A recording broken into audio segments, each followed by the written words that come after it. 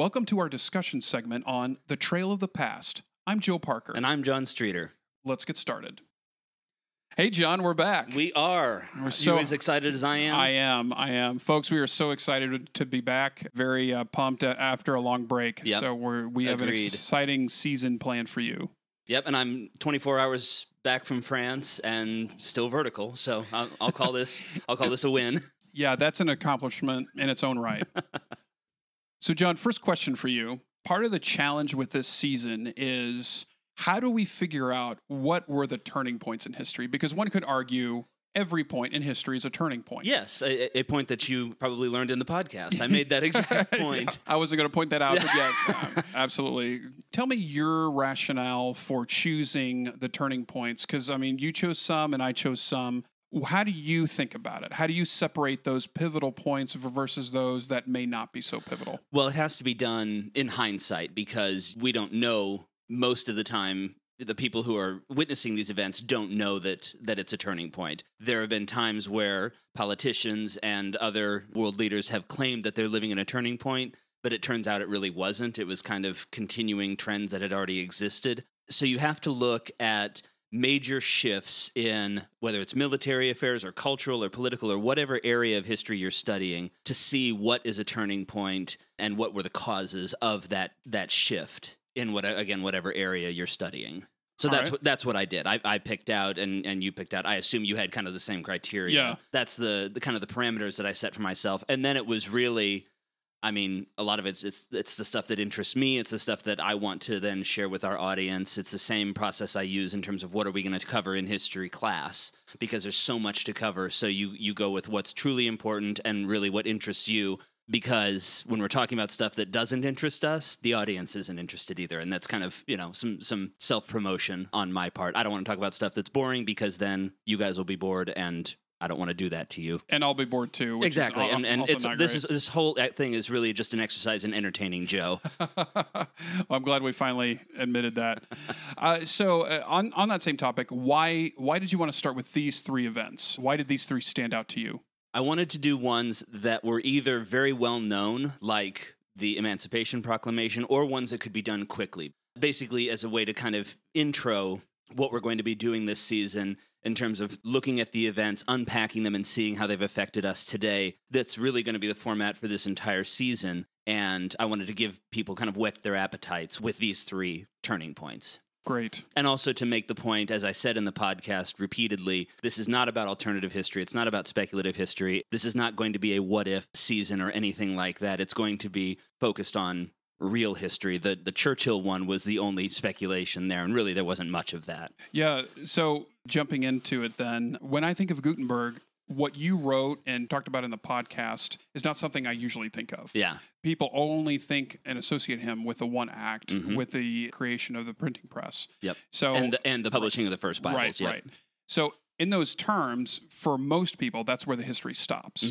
And so what I really liked about this was how you gave a great intro into maybe why he had to create it, but also what were the results of it. So as a historian, when you read about him and what he did, how did the events that you talked about in the podcast feed into his creation? And then what from there can we draw in terms of, do you think that he knew what he was doing? Like he was going to change history through this? No, I think he was trying to make a quick buck. Okay.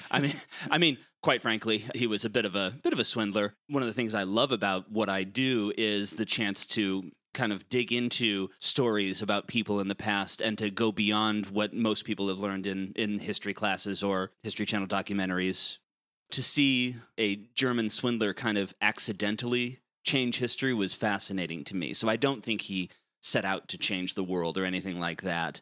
Just like I don't think Abraham Lincoln was really, when he was elected, he didn't necessarily want to change the world. He wanted to preserve the Union, but we'll, I'm sure, come back to that. Yeah. So there's a lot of quick ways to make a buck. Why did he do this? What was the attraction to it? It was in his wheelhouse. It was something that he knew how to do. He was a machinist. He worked with metal, and so he was able to use it to create copper engravings and then to print not just the Bible but poems. But it's what he knew how to do. We all, as human beings, we make money doing what we know, doing what we love. And I think we can see that him pursuing his passions gave us the world. I mean, Yeah, basically. It modern gave us, world. I mean, it led directly to the information age that we live in right now. I read that by 2002, within, I think, 1 year, more content had been created than all the years leading up to that year online. In 2002? Yeah, that doesn't surprise me. So I can't even imagine how much content's been created now. Oh, yeah. And well, the total, I think it's every 5 years now. The total sum of human knowledge doubles every 5 years now. Yeah. Because of the internet and traditional publishing, all really stemming from Gutenberg. Yep. So when we think about the Emancipation Proclamation, most people associate it with the freeing of slaves. You had a great point in the podcast where it actually didn't free anyone. Correct. So you explained why it happened. That it was a war measure. Right, yes. right, yeah. So can you give our audience a measure of what it actually did, like what it accomplished? You talked about it a little bit, but how was it felt by the South and how was it felt in the North? Well, in the South, it was just more evidence of Lincoln's anti-slavery aggression. They viewed him from the beginning as someone who was going to come in and take away their quote-unquote property, their slaves. And then in the North, the Emancipation Proclamation was seen for what it was, that it was a war measure. It was designed to, one, state the Union government's opposition, really for the first time, to the institution of slavery, and to get the abolitionists basically off of Lincoln's back and bring them into the cause of prosecuting the war, ending slavery, and ending the rebellion against the Union and against the Constitution. That was the public view of the Emancipation Proclamation at the time. Lincoln was not seen as the great emancipator until really after his death, but until the passage of the 13th Amendment. That goes back to your comment earlier about he didn't set out to change history. It was something that just happened as a result of his actions. I think historically we can look back on people who had the intention to change history and changed it actually for the worse. Sometimes, yeah. I mean, Churchill, I think, changed it for the better, and he very clearly wanted to, but then, to complete the World War II metaphor, so did Hitler, and he changed it for the worse. Yeah. So when people think about the Civil War, a lot of the times they immediately go to Gettysburg. Describe Antietam for us. Why was that such a pivotal battle in the Civil War? Well, it wasn't necessarily pivotal apart from it, the quote-unquote victory, allowing Lincoln to then claim basically the popular mandate to issue the Emancipation Proclamation. So it's not a turning point per se, but it is the bloodiest single day in American history. More Americans died at Antietam in one 24-hour period than at any other point in American history. And it was such a bloody day for a number of reasons. Partially, you have the classic conundrum of new technology being merged with outdated tactics. The tactics of the Civil War, fighting in line and column, were basically unchanged since, about 1648 with the Treaty of Westphalia. But soldiers are now carrying rifles that can fire with really good accuracy out to 300 yards instead of 30 yards, as was the case, for example, in the Revolutionary War. That is a constant problem in the Civil War. It's not till the end of the war with the Siege of Petersburg that starts to change. So soldiers are in very, very close combat. They're fighting in some cases hand-to-hand. That ups the body count, so to speak. And then you have the lunacy of one of McClellan's field commanders, Ambrose Burnside, just hurling one brigade of soldiers into battle after another, one, again and again and again, trying to take a bridge. And Burnside really, he got tunnel vision. He said, okay, I'm supposed to take the bridge. I'm going to take the bridge, meaning the physical crossing. McClellan didn't mean that. He meant get across the river. But Burnside said, well, my orders say take the bridge, so I'm going to take the bridge. So I think he lost 4,000 or 5,000 men taking this rickety little bridge south of the town of Sharpsburg. That's crazy. Yep. Why were the Confederate states so confident? In the podcast, you say to our Southern audience, not to offend anyone. No. Yeah. But I mean, there is the reality that they didn't have the same type of supplies as the Union, obviously. Neither did we when we went up against the British. I mean, they saw this as their version of the American War of Independence. So what was the difference? The difference was you didn't have an ocean between the mother country and where the war was taking place. And again, it goes back to technology. The Civil War was won by the soldiers on the battlefield, but it was the technology of railroads and canals and industrial production that the Union had, which enabled their soldiers to get to the battlefield with the supplies, with the ammunition, with the weapons that they had to overcome the Confederacy. The Confederacy simply didn't have that infrastructure and that logistical support to be able to get its troops into battle at the right place at the right time. So they're fighting with outdated weapons. They're fighting, many of them, without shoes. And you don't think good shoes are important? Try walking through a forest with bare feet. Now try running through a forest with bare feet. Now try running through a forest with someone shooting at you with bare feet. Yeah. Good shoes are important. Yes, they are. Take care of your feet, people. So the Emancipation Proclamation, we've already talked about the fact that it didn't actually free anyone. Right. Why is this section titled "The New Birth," like a new birth of freedom? In terms of when you're thinking about the Civil War as a whole, you zero in specifically on this. It wasn't the reason why freedom occurred. No, but it got the ball rolling. It was that moment where the trend of American history was we are going to continue to own our fellow human beings. And then you had, because of the Emancipation Proclamation, the abolitionists get on board with destroying the Confederacy, ending slavery by military means, rather than trying to seek legal or social ways of solving this great crime in American history. It all started with the Emancipation Proclamation. New Birth of Freedom is a quote from, I believe it's Lincoln's second inaugural, talking about this whole period. So that's why I titled the section that. Do you believe the outcome would have been the same if he hadn't proclaimed that? The outcome of winning the war or the outcome of freeing the slaves? Both. Winning the war, yes. Okay. It probably would have taken longer because abolitionists joining the cause did contribute to more soldiers coming to join the fight.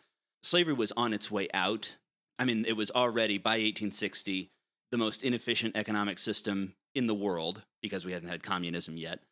You can't have a modern industrialized society next to a slave-based agrarian society and expect to have any hope of prosperity. And with the invention of artificial textiles in Europe a year before the Civil War started, you don't need cotton in nearly the same level of demand as you had for the previous 2 centuries. So, bottom line, I think eventually slavery would have disappeared, but it probably would have been a longer and probably more violent process than what actually ultimately happened, and more violent towards innocent civilians. Civil War was violent enough, Yeah. but...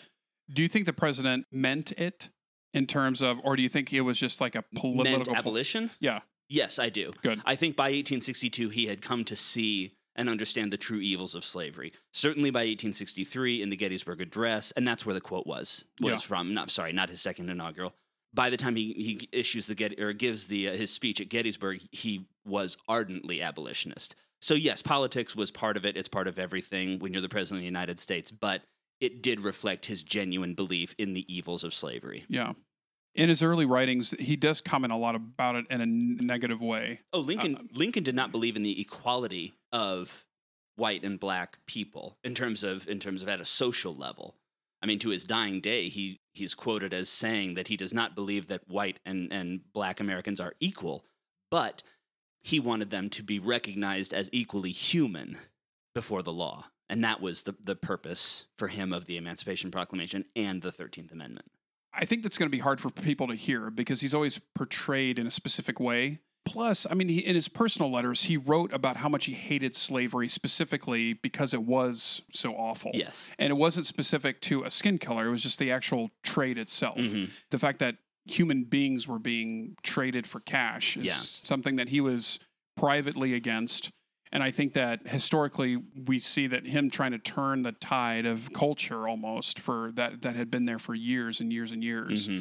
It was interesting on how he rolled that out publicly, his thoughts on that. That's hard to hear. It is. Yeah. But it's historical truth. I mean, it's you can say it isn't, but it's there on paper. Yeah. So no definite guarantee of safety. I'm really interested in what possessed you to choose this one. I know in the introduction you talked about this is not about speculative history, and you don't really get into that. You do report the facts of the case, but it is a very interesting question to say, like, Churchill thought he was dead. Mm-hmm. Like he was very much so like, and I love how when he described his own experience, how detached he felt from the actual...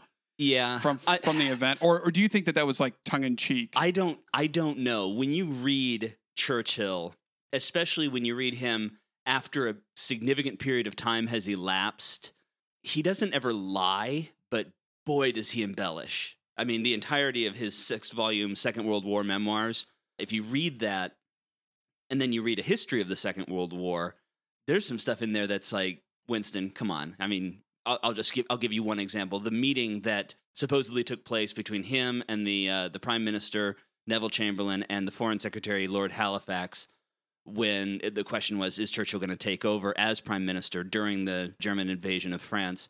Churchill tells this story where he is very humble and he's just sitting there quietly and waiting for Lord Halifax to make the move and say, okay, Winston, you should take over. But in fact, we now know that Churchill was the one kind of saying, no, it has to be me. Halifax, he can't run the government. He's in the House of Lords. That's not going to work in our constitutional system. He presents himself as the statesman rising above it, and he was just as much a politician as anybody else. So I say all of that to say, I don't know if he was actually as dispassionate in the moment in 1928 when he had just been hit by a car. I rather doubt it because he was such an emotional human being. Yeah, he would cry at the drop of a hat. So someone like that, someone who, in his words, would blub at anything, I find it hard to believe he would say, I experienced no emotion of regret or fear. Okay. I mean, he was very much a stereotypically very masculine male in the early 20th century viewpoint where he doesn't talk about emotions or anything like that. But I think he probably did feel some fear at that moment, confronting death. Though he had been shot at 8 or 9 times by that point in his life, so maybe he didn't. I really don't know. Yeah. It's interesting to think about what he actually cried over. Was it about himself, or was it about specific events that he was involved in? Oh, no, it was never about himself. Yeah. It was so other that's people. Why I was thinking, that's a good point. Yeah. It's kind of an interesting thing where you read that, you're just kind of like, that's very matter of fact. It's not overly, it doesn't seem embellished, but to your point, he embellishes very, very well. He does. He's a master at it. He does, yes. And I also just love that in his own recollections of this, he says basically it's because he forgot to look both ways. He didn't know that red lights were a thing here in the United States and forgot the opposite rule of the road, which, if you go to London today, on the sidewalks, they have painted look left, or I'm sorry, look right, to make sure that tourists look the right direction and don't accidentally get pancaked by a taxi or a double-decker bus. So they've learned from Winston's experience. Yeah. I think we can all agree Churchill's place in history is an important one. That's the obvious statement of the day. Yes. And there are many times in Churchill's life where you can say, oh, he almost died. So when you included the account here, what separated this account from his time in combat, from everything else that ever happened to him? Yeah, because it was so, I mean, battle is random in many ways, but it was so unexpected. When you are on the battlefield, whether you're in South Africa or in Cuba or on the Western Front in France and Belgium, you expect at the back of your mind to die. Walking the streets of New York in 1931, you don't expect to die just on the street. And so that's why I chose this as opposed to one of the other times that he almost died. Can you possibly summarize for our audience the legacy? When you ask me, can I summarize, it terrifies me. The whole concept of this podcast is that it's 15 minutes long. It's like the nature of what we do. Okay. So can you please summarize the legacy of Churchill quickly and describe his policy on India and why it matters? Okay. Well, his legacy overall is probably best summarized by the fact that he is he is regularly cited as the greatest prime minister, certainly of the 20th century, possibly in all of British history. Even though he was voted out after the war immediately? Yeah. Okay. Oh, yeah. Sorry, jumped in. He saved the empire. Yeah. Well, no, he saved Britain, lost the empire. But anyway, so his legacy is secure in terms of what he did during the Second World War. In terms of his... You mentioned India. I assume you're talking about some of his more controversial decisions and things of that nature. Yeah, because, modern day, we wouldn't look on his position and policy on India as something to be favored or agreed with. No. I mean, his policy on, or his beliefs on race were very typical of a man who grew up in the Victorian and Edwardian era, that of the British Anglo-Saxon race being a civilizing influence. It was very elitist. People. It was very elitist. It was racist because it was grounded in color, at least in part. The things that he called Gandhi were reprehensible. You can't defend them. So I'm not defending them, but it has to be understood in the context of the time. Churchill was no more racist than any other British leader or most average Britons at that time. So to say that Churchill was especially bad because of his policy on that is, I think, a disingenuous criticism of him. But you wanted the summary. Basically, he thought that Indian independence was a plot by people who didn't know how to govern themselves, people who were not capable of self-government, to bring down the British Empire. And so he opposed Gandhi and Nehru and the others who were involved in Indian independence. He basically looked at them as second-class human beings who were not capable and not worthy of ruling the Indian subcontinent because they hadn't won it. We, the British, we won it in wars. It's ours. You can't take it from us. Even though we don't live there, the government in London, you do, it's still not your land. Right. So recent films and popular culture image of Churchill is this towering statesman who never made any kind of mistakes or anything like that. But there was a common criticism of Churchill. I forget who originated the quote I'm summarizing. He's a man of ideas. He'll have 100 ideas an hour. 98 of them will be disastrous, and 2 of them will be great. And in many ways, that was true. I mean, his policy at Gallipoli in World War I, his policy on the gold standard, his policy towards India, he had some pretty serious blunders, many of which cost a lot of lives or ruined people's livelihoods. His gold standard policy in the 1930s was pretty bad, even though it was free market, and my free market friends will hate me for saying that, but his gold standard policy was ridiculous. Gallipoli was a colossal disaster that cost the lives of tens of thousands of people. He wasn't this perfect human being. He was flawed just like all of us are. So that brings up a really good question. In the 3 events that you talked about in this podcast, we learn about people who are flawed. Mm-hmm. Like historically, they're seen as in a specific way. And as we said last season, what we see our job as is to give you all insight into history as it actually was. There is a tendency right now in society to dismiss specific people or events because it makes us feel uncomfortable, because we look at through our current moral shade or lens, Mm-hmm. and either to demonize these people because of their flaws, completely throwing out everything they've done, or just ignore them. What's the danger in both? And what's a mature way to read these times in history and read about people who, surprisingly enough, everyone has flaws, and not excusing behaviors, not excusing terrible ideas. But as we read through history, how do you communicate this to students, and how would you communicate this to our audience? I think the answer is in the question. You do it not by ignoring those people. Certainly, you need to understand these people so you don't exclude them from history. You don't say, well, we're not going to talk about this because it might make you feel uncomfortable. What I'm about to say might make people uncomfortable, but it's okay. It's actually good to have your ideas and your positions and your beliefs challenged. It's not something that should make you recoil in horror when someone says something you disagree with, or when you are asked to study someone who you dislike. I mean, I've kind of built my career professionally studying the Second World War, not because I like Hitler and what he did, but because I am appalled and repulsed by what he did. But that doesn't mean you ignore it. So when you take someone like, we'll start with Churchill, we'll kind of go in reverse here. His flaws and his failures that we would today rightly criticize, they made him into the man that he was. And they, in some ways, allowed him to do the great work that he did. You have to recognize their failures in the context of history, understand them, be repulsed by them. I mean, he called, as I said, Gandhi horrible things, and he had awful things to say about Black people and brown people and Asians and all the rest. You condemn that, but that doesn't mean you don't read about it, you don't learn about it, you don't see those events within the broader context of who that person was. When it comes to Lincoln, you don't paint this portrait of a man who could do no wrong, every decision he's ever made. I think of some of the biographies of Lincoln that I've read, and I won't mention any names because I want to give you guys good books, but some of the biographies. It's like a moral, upstanding Oh my guy. gosh, Like he did this because he was morally convicted. He's basically the second coming of Christ in a top hat. No, he had deep, serious, personal and political and ideological flaws, but they made him into the great leader that he was. And he was a great leader. Second, third greatest president we've ever had, depending on your political affiliation and who you ask. You can't ignore or whitewash the bad, but you also don't go the opposite direction and say, because Lincoln at one point was okay with slavery, or because Churchill was okay with racist policies in India, or because Gutenberg was a scoundrel, that taints everything they've ever done.